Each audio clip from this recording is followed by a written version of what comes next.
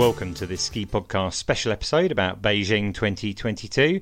It was recorded as a Facebook Live broadcast on the 9th of February, and my guests were Graham Bell, five-time Olympian and BBC Ski Sunday presenter, and Emily Sarsfield, Olympian at Pyeongchang in the ski across, and now commentating for the Discovery and Eurosport channels. Hi there, and welcome to this Olympics special episode of the Ski Podcast. Currently going live on Facebook. It's about, I think, the third time we've done live on Facebook. Graham isn't quite with us yet, but hopefully he'll be arriving imminently. But I'd like to introduce my guest today, which is Emily Sarsfield. How are you, Emily? Very well, thanks. And you? No, you did get married within the last year, so we should call you Emily Sarsfield Power. And in fact, in the green room earlier, you showed me the skis that you've got in the background there, which are one of the most original wedding presents I've ever seen, with lots of signatures of all of your guests on there. Graham's just joined us. Hi there, Graham. How are you? I'm good. You've been doing a few night shifts, getting into a different time zone at the moment. How are you finding working for the BBC in Salford? Interesting. I don't know, kind of being in Salford is a bit peculiar. I think I'd rather be out in Beijing, personally. Mm-hmm. Yeah, even with all the restrictions in place, I think I'd rather be out there, having the experience. I guess one of the one benefit is that, we're at home. If the worst comes to worst, then you can always phone a friend, which is exactly what I'm doing for tomorrow, because I'm doing the aerials commentary. Okay. So I have basically phoned a friend, and I've managed to get Ben Benson to come up and do commentary with me for aerials. And with your current schedule then at the moment, have you just flipped your life so that you're effectively on night shift? Is that how it's working? Well, actually, no, because I'm not doing that many nights. I tend to be doing I'm doing the punditry stuff for Alpine in the studio, but I'm not commentating on the Alpine. Don't ask me why, but I'm not. And so I basically, today I timed it perfectly, because I woke up, about 5 a.m. and I watched the first run of the women's slalom as live from my hotel room. And I watched it on the computer. And by the time I'd watched the first run, the second run was kind of underway. So I could pick up the second run just in time to watch Charlie ski. Yeah, amazingly, that's when I turned on this morning as well. She was like the first skier to go down. Unfortunately, it was her second run. She'd had a really good first run. She had a great second run up until that hairpin, that was that offset hairpin, like 5 gates from home, where she crossed her tips. It was slightly disappointing, but let's start off with the biggest news of the day. I'm going to go to Emily first, who's competed in the Winter Olympics in ski across previously. Charlotte Banks was our big medal hope in the snowboard cross earlier. I'm guessing that by the time people listen to this podcast, they'll certainly be well aware that she got knocked out at the quarterfinal stage, unfortunately. Emily, do you have any thoughts on that performance? Yeah, how it went? Absolutely heartbreaking for Charlotte, because basically Charlotte right now is the leading world-ranked skier. She's done 5 out of 6 World Cups this year on the podium, of which majority of them she's had a gold. She's the current world champion. She was in good stead. She's in good form, and she was ready to go out there and be on the podium. So she'll be absolutely gutted. And I think we saw in her post-race interview that she was just kind of she just couldn't put a finger on it. I think she seemed a bit in shock, at the bottom there. Graham, any thoughts? Is that just bad luck? No, I've got a controversial opinion. The course is too easy. I mean, it's like I would go and ski that. The previous Winter Olympic ski cross and snowboard cross courses have been properly intimidating. The difficult thing with this course is that the first few Wu-Tangs, they are fairly serious, but from then on in, it's just a ski test or a board test. And that's why the fields are so packed, because no one can get away, because the turns aren't tough enough. If you're the best in the world, you can't get out. If you are out in front, then everyone is going to be just in your slipstream all the way down. And one tiny mistake, opened the door for the Canadian to pass her.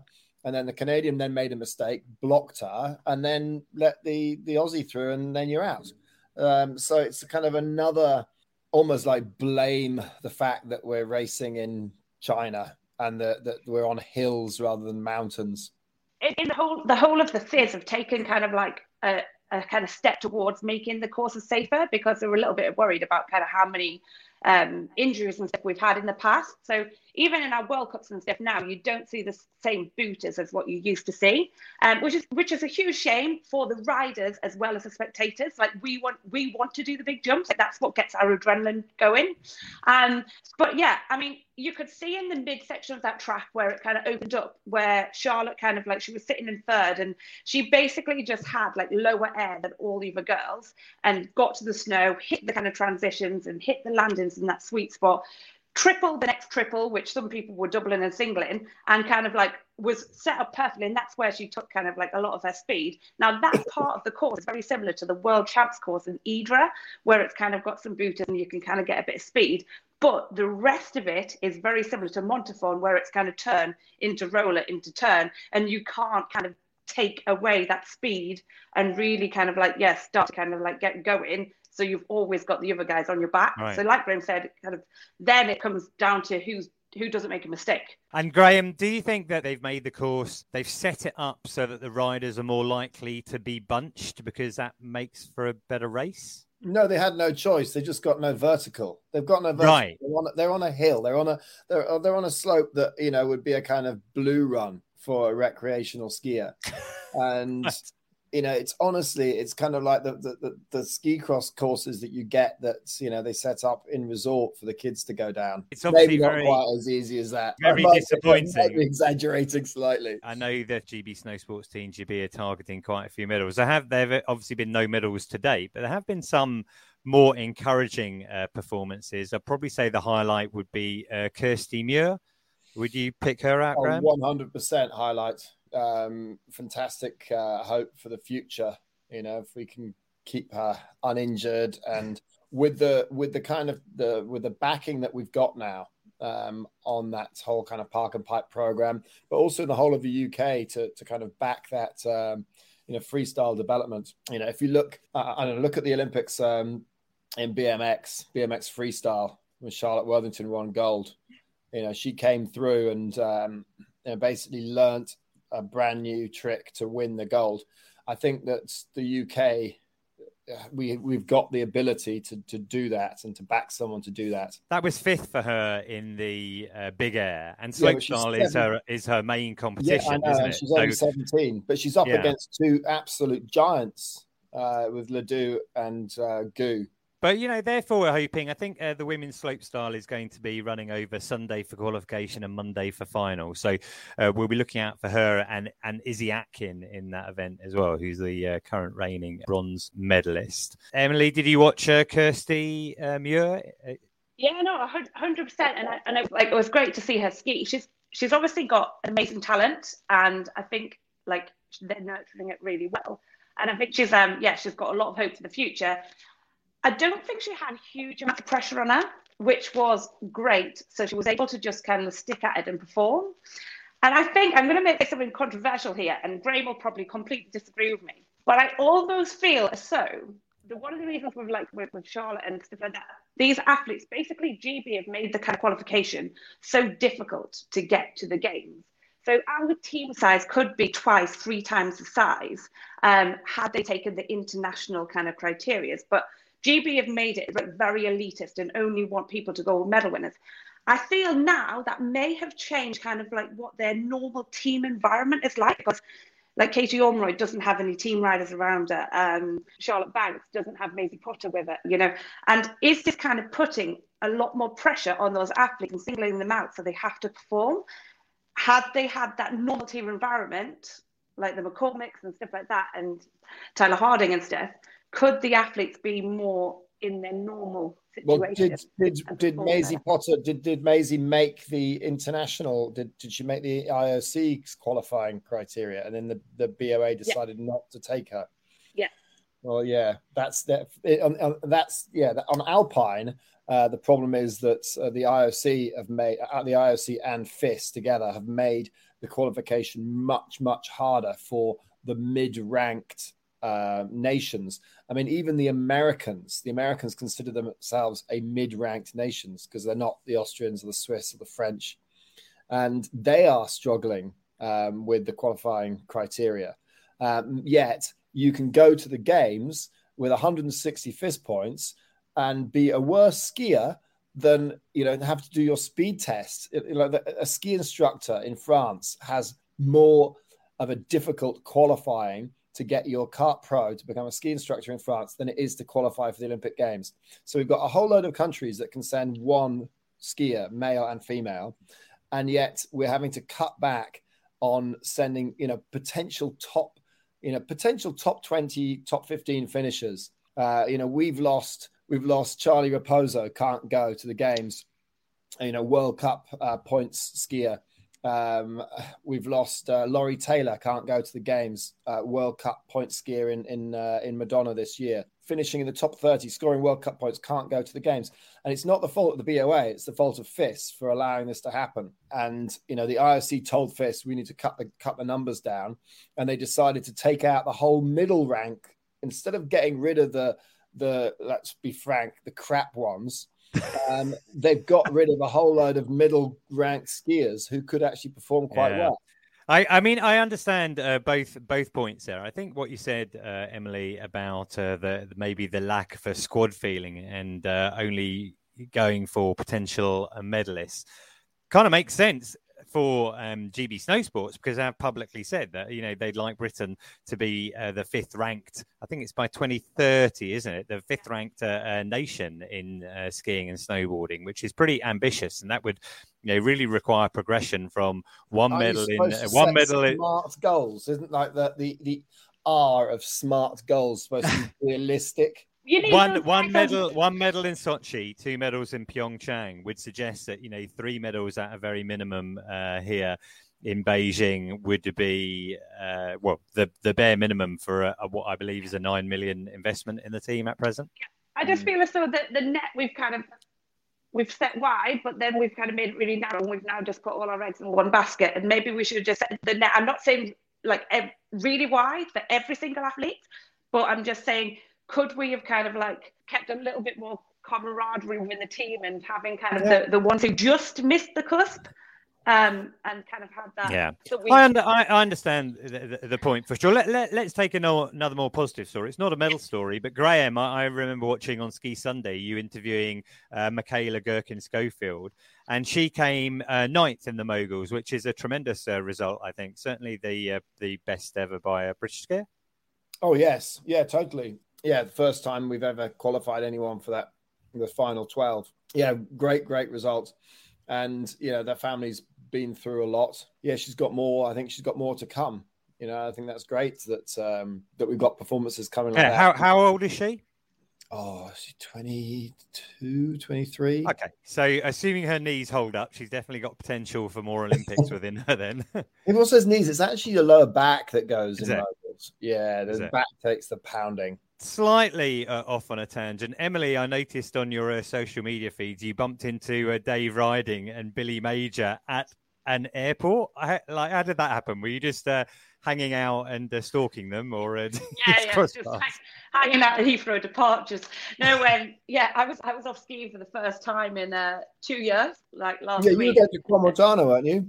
I did, yeah. I went to the City Ski Champs, which was, it was really, really great event. But yeah, just so happened to bump into Dave and Billy on their way out to Beijing. The amount of messages I got saying good luck, because I think somehow the media still think I'm still racing. Life has definitely changed. I am not racing over there. I'll be talking on Eurosport, but I'll not be racing. So, did you get a chance to talk to them at all? Yeah, no, for sure. So David and I kind of COVID or anything like that, did you? No, it was quite funny. Like, I'm like, stay away from me, Dave. But, don't come anywhere. We were probably the loudest group in the airport, because we kind of like had this 2 meter distance in this kind of like triangle between us, making sure I was nowhere near them, because I was like, no, I'd love to give you a hug, so I gave them an air hug.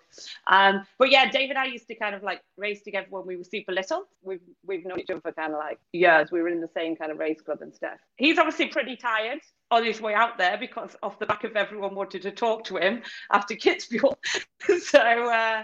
But yeah, he's pretty down to earth though as well. So I think he's just kind of like trying to just. Seems like they're going out really early. I mean, really early. Really early, but I don't know if that's because he was a flag bearer or if it's because of the team event. But for Dave, that's not normally like him. He's normally a kind of a guy who would rock up kind of a few days before, with head in the game and get going. Team events at the very end after the men's slalom. So, I mean, I think they're going out there to test skis on this rotten snow. But they've got pretty cool test set up out there with the wax cabin's like 30 meters, and then they've got like loads of lanes just above them, and you can kind of book your lane to test your skis. So there is kind of a really cool facility out there for people to kind of like test skis. So this is not just for Team GB. This is for all of the athletes, is it? Yeah, no, this is for everyone. And Graham, can I ask you a question? The temperatures have been very cold. I mean, we saw some of the cross-country skiers taking part in, I think it was like minus 15, excluding wind chill. Minus 24 when we first started the games and the training runs. Everyone was taking their okay. But my understanding is that events shouldn't take place if it's less than minus 20 degrees. Is that right? Well, cross country, yes, because you can freeze your lungs. Do you think this represents a problem, for the athletes? No, because it's warmed up. It's a balmy like minus 12 now. Minus 10. Yeah. So, it's definitely a lot warmer than it was when just before the game started, those first 3 days of training for the men's downhill. It was cold and windy. And it seems to have warmed up slightly. Look at the temperatures that come through. You mentioned the men's downhill. Obviously, the original date was cancelled, but then it did take place. Did it run as you expected? Obviously, it was a win for Switzerland. Foyts, yeah. Well, I picked Matthias Meyer for the win, and he would have won if he'd not made that mistake on the top. He got bronze, but I think Foyts was a deserved winner. It's funny, I was watching Foyts in the training runs and he just did not look like he wanted to be there. He was not enjoying life at all. His girlfriend's just had their second kid. He's not really expressed much of an interest in going.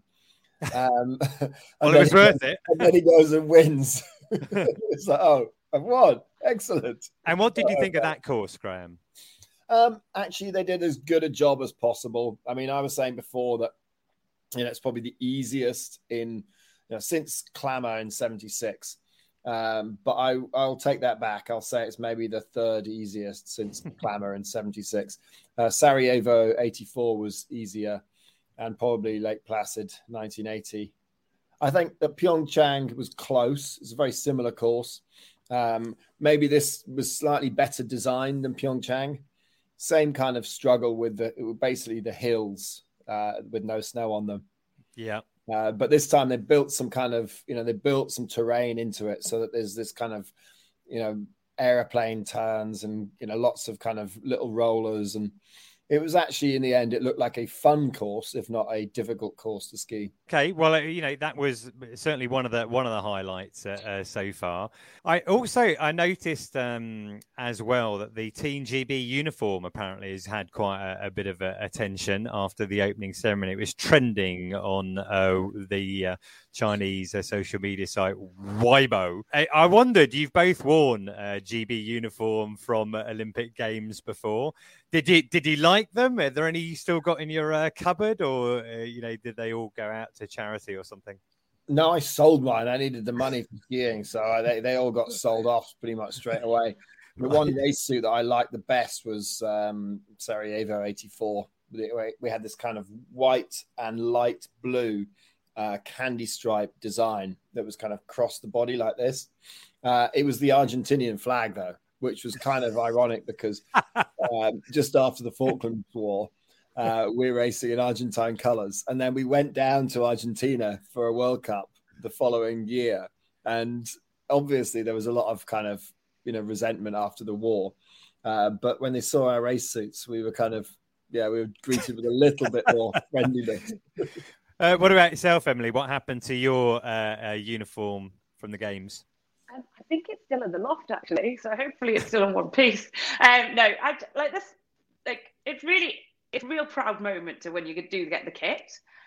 So yeah, it is nice to kind of like reuse certain pieces and stuff. I think I wear the leggings quite a bit. But when it's plastered with Great Britain everywhere, I'm not that kind of person to go out and be like Great Britain all over my chest and back and stuff like that. especially when I don't compete anymore. I kind of like try to be it a little bit more stealth. Right.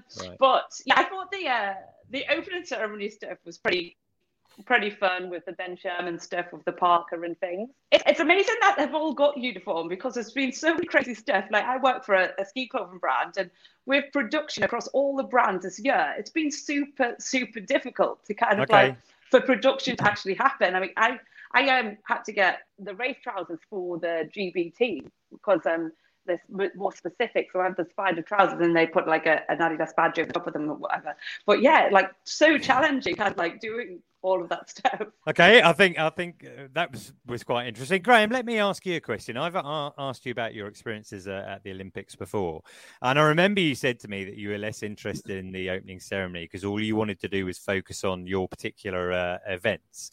And I just wondered, from your experience of being at the Games, for the athletes who are out there right now, they're in this really strict bubble where they're very limited in where they can go and who they can see, and obviously they desperately want to avoid catching COVID and not being able to compete.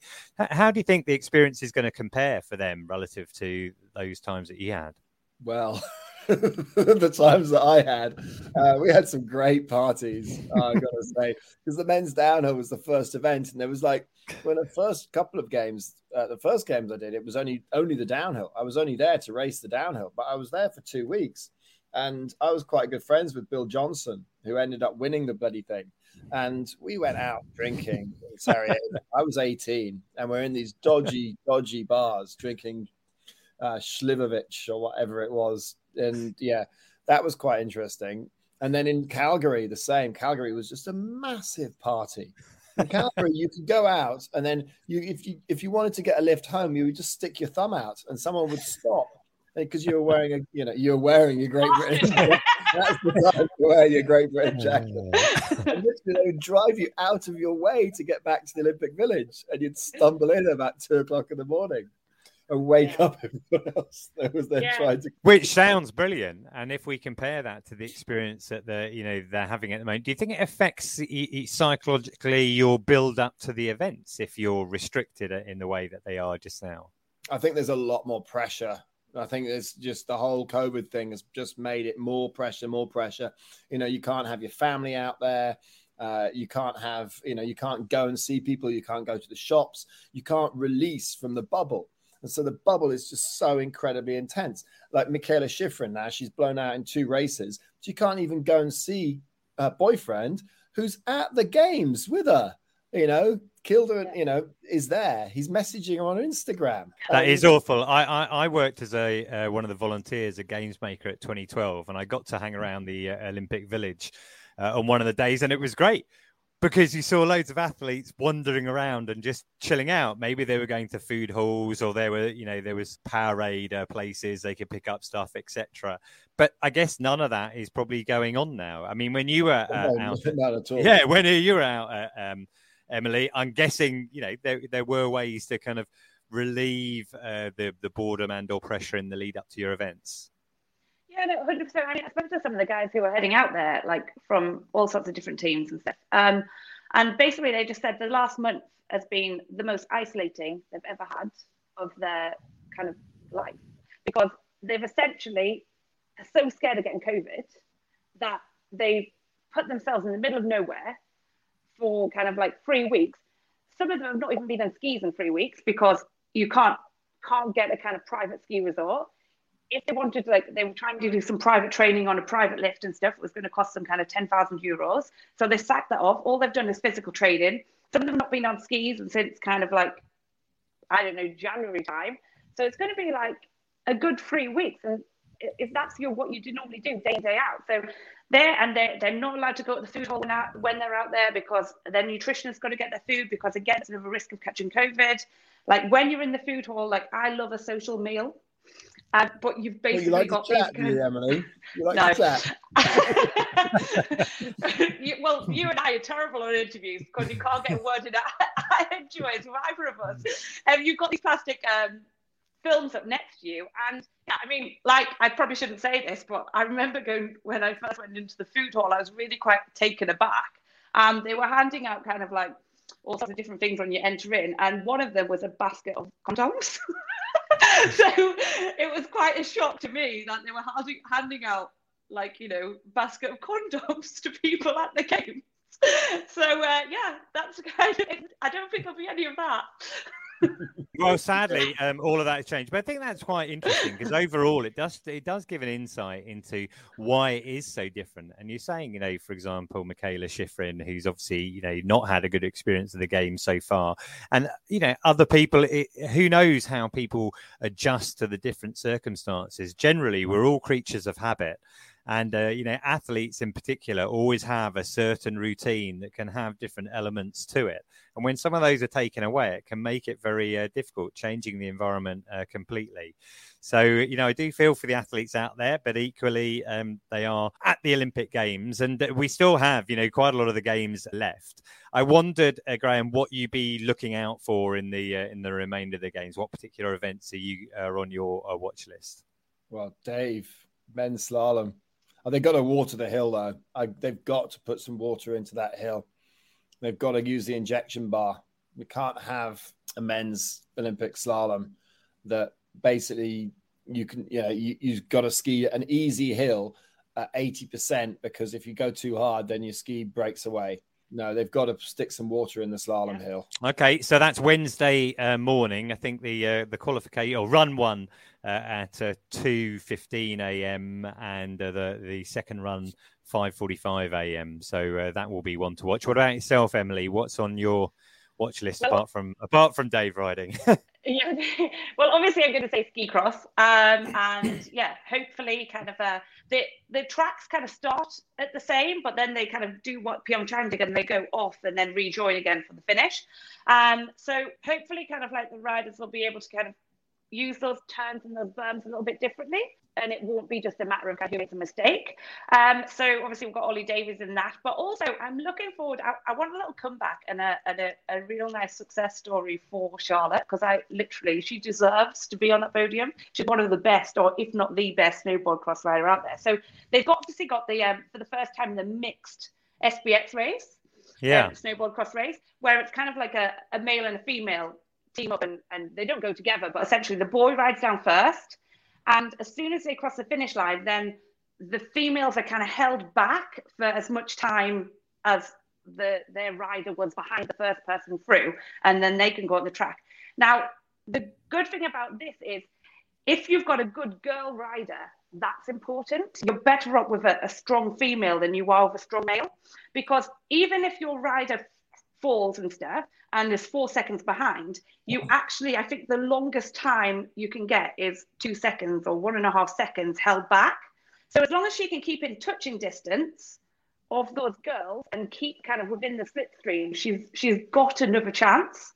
But she's got to be able to take her way through. I mean, we're saying that Hugh, who's basically going to ride for on the British team on the guys' side, he's got to basically just try and stay in the slipstream and not necessarily win, but just not be too far behind, so that when Charlotte starts her race, she can just get into the slipstream, but then she's got to make 2 overtaking maneuvers.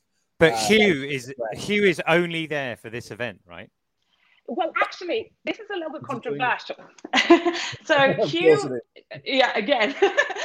So Hugh actually qualified for this event, and they made it kind of a little bit of an opening for him. But since then, I believe that he has actually been allowed to enter the individual snowboard cross as well, which is a little bit tough for the other athletes who missed the kind of qualification criteria for the individual on their own. And the goalposts may have changed slightly.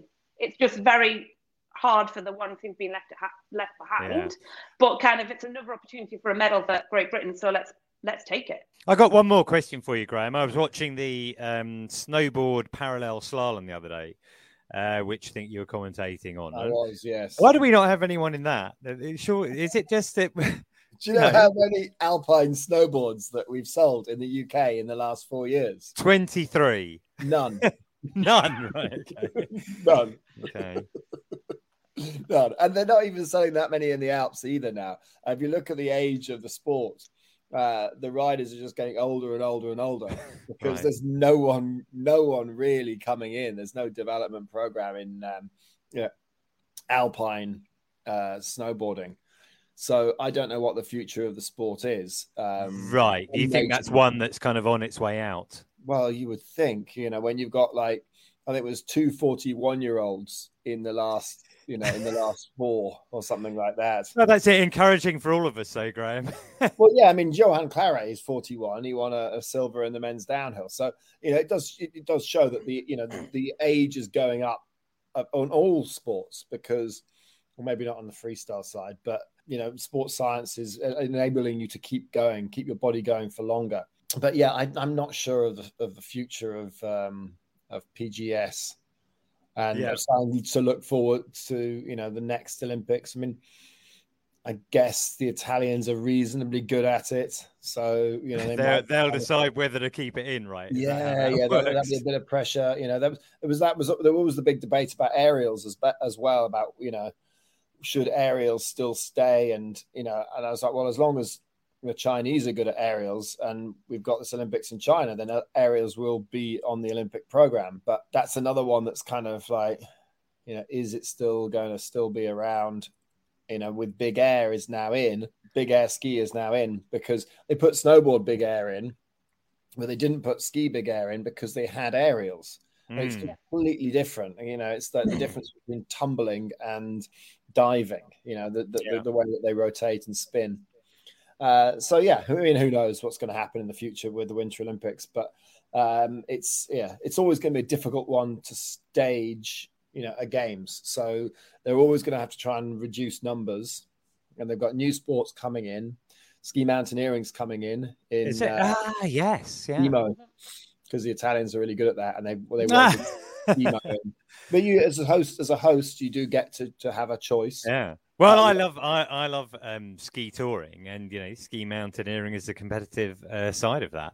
Yeah, essentially, I'd really like to watch that. The thing I'd really like them to bring in would be telemark, because we have Jasmine Taylor, who's had such an amazing career and so many World Cup podiums, and never had a chance to compete in the Olympics.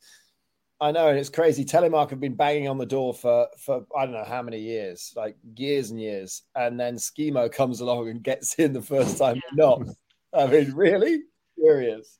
Yeah, that's a shame. Right, I'm going to call an end to this now. So I'd like to thank you for joining me. We'll be watching the Olympics for the remaining kind of 10 days of competition.